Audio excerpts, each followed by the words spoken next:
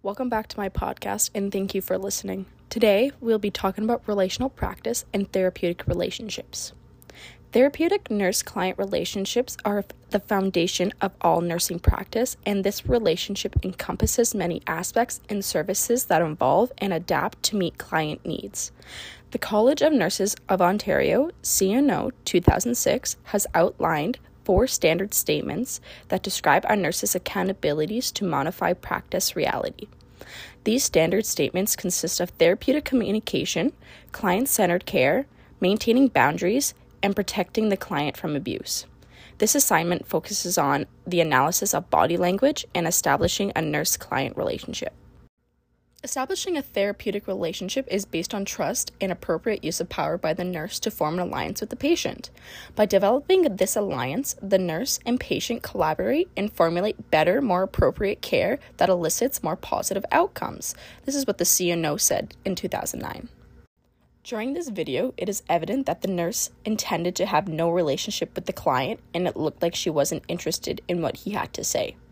Developing a meaningful therapeutic relationship between the nurse and a patient remains the most effective technique in enhancing nursing practice. The outcome of these relationships translates into better patient outcomes and overall more positive experiences for the patient and their families. This was said by Mahogany and others in 2017. My first analysis of the video is that the room looks tiny and unwelcoming. Shirehorn 2015 says, patients often form their first impression of medical practice in the waiting room or reception area. Stained furniture, old magazines were strewn about, rude office staff. Such experiences have significant impact on how patients perceive the quality of their care. Shirehorn also mentions Melnick, who has written many aspects of medical communication. He says, by having more desirable waiting areas, patients will be more comfortable with the care and not feel as stressed when seeing the nurse or doctor. It is always better to have a nicer looking area for your clients. My second analysis is when the nurse came in and she swung the door open and didn't close it during the interview with her client. This is a big no. You, as a healthcare professional, need to keep patient confidentiality. By having the door open, anybody outside can hear the discussion going on, and noise can be annoying and distracting. It can be bad for your health as well. Several studies have been linked to increased noise levels to anxiety, depression, and even heart problems and strokes.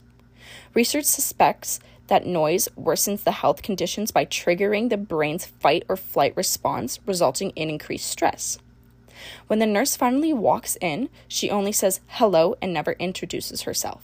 You, as a nurse, always introduce yourself because it's basic manners.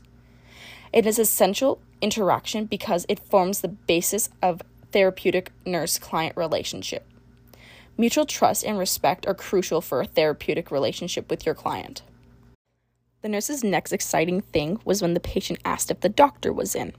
Her response was vulgar towards him. She told him no doctor and asked him to take his shirt off for her.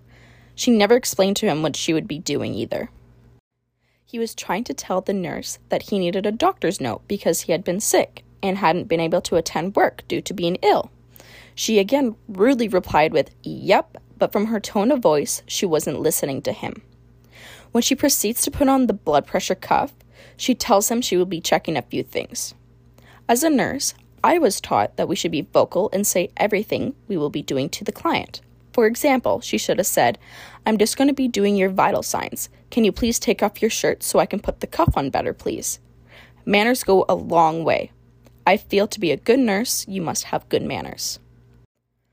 According to the Bureau of Labor Statistics, the demand for healthcare professionals is predicted to grow by 16% from 2020 to 2030.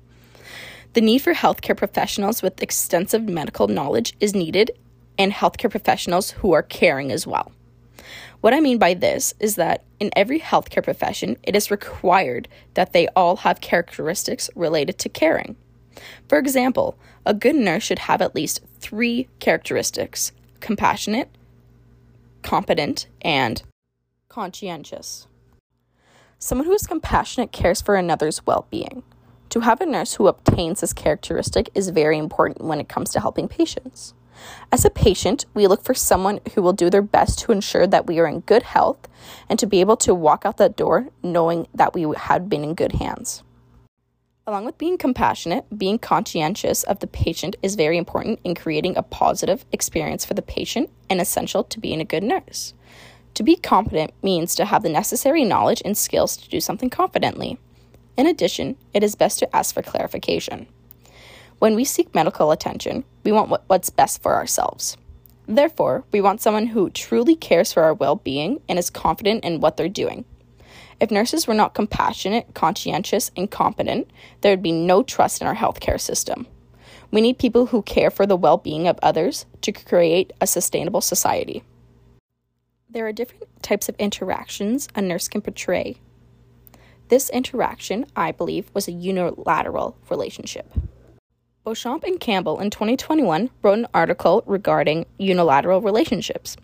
They say a unilateral relationship is a one-sided relationship that involves one person investing more time and energy into the relationship than their partner.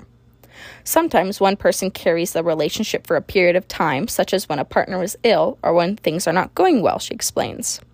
But for a relationship to be healthy and satisfying, it takes effort from both people. One person cannot carry the burden over an extended period of time. Therefore, in this study, the patient invests more time and energy than the nurse. This is making this a one-sided relationship. She acted like she had no care regarding the patient and did not listen to him. For example, he said he needed a doctor's note because he hadn't been to work. She asked him if he was still drinking, and her response to him, who he replied yes to her, was maybe if he didn't drink, it would be helpful. This had no regard to his situation he was in at all. She had bluntly judged the client for something unrelated to his current problem he was there to see the doctor for. Janice Morse, in 1991, explains that there is an asynchrony between the nurse and the patient in unilateral relationships, with one person unwilling or unable to develop the connection desired by the other. For example, if the nurse is not committed to the patient as a person or is burnt out and does not have the emotional energy to invest in the relationship, or if the patient desires a less clinical relationship, then the patient might resort to a corrosive or manipulative behavior to try to enhance the nurse to become more involved. The patient was trying to get her attention and asked if he could have a civil conversation with her as well, and she would not take any interest in what he had to say. The nurse's message seemed pretty evident to the client. She did not care and seemed like she was only there for a paycheck at the end of the week. The client came in to get a doctor's note and wanted to see the doctor because he had been sick and couldn't attend work because of that issue. All he wanted was to talk to the doctor. It was evident he felt like she was rushing, and when he explained the nurse his symptoms and that he'd been sick with hepatitis, she then asked him why he was there today after he told her specifically how he was feeling. In this situation, the nurse was being condescending. We never know if the nurse is always like this or not. Sadly, there are many nurses out there that treat clients this way. The only fact we know is that you should never treat a patient the way she did. The client, as seen, did not benefit from this interaction and was probably angry and confused. Morse said, "Suppose the patient is unwilling to trust the nurse and accept their illness situation. In that case, they will manifest challenging behaviors and a unilateral relationship will occur. Personally, if I was in this situation, I would not trust the nurse at all." The point of relational practicing in nursing is to have and maintain interpersonal communication skills and to build and sustain health-promoting relationships with clients, families, colleagues, and others. It is seen that the nurse didn't listen to the client and that there wasn't any warmth present in her voice or body language. At 3 minutes and 53 seconds into the video, she writes down his symptoms, and he said his stomach was sore. She then rudely cuts him off and says, "Well, you got lots of stomach." The client was trying to tell the nurse he wasn't feeling well, and when he did, she said that comment. Therefore, both warmth and listening weren't involved in this conversation. I believe that warmth and listening correlate to each other. To have warmth, you must listen and understand what one is going through without judgment. To listen, you must be calm, collective, and understand as well. Instead, the nurse should have said something along the lines of, "I'm sorry, let me take down your symptoms, and I will get in contact with the doctor as fast as I can." And at the same time, listen more to him and not make him feel uncomfortable in the situation. Finally, what the nurse did was entirely unacceptable, and if this was me, I would have asked for a different nurse. She did not treat the patient as a human, and instead treated him like an object. You, as a nurse, have a job to understand health and to understand people as well. To be outstanding at your job, you must put these two factors together.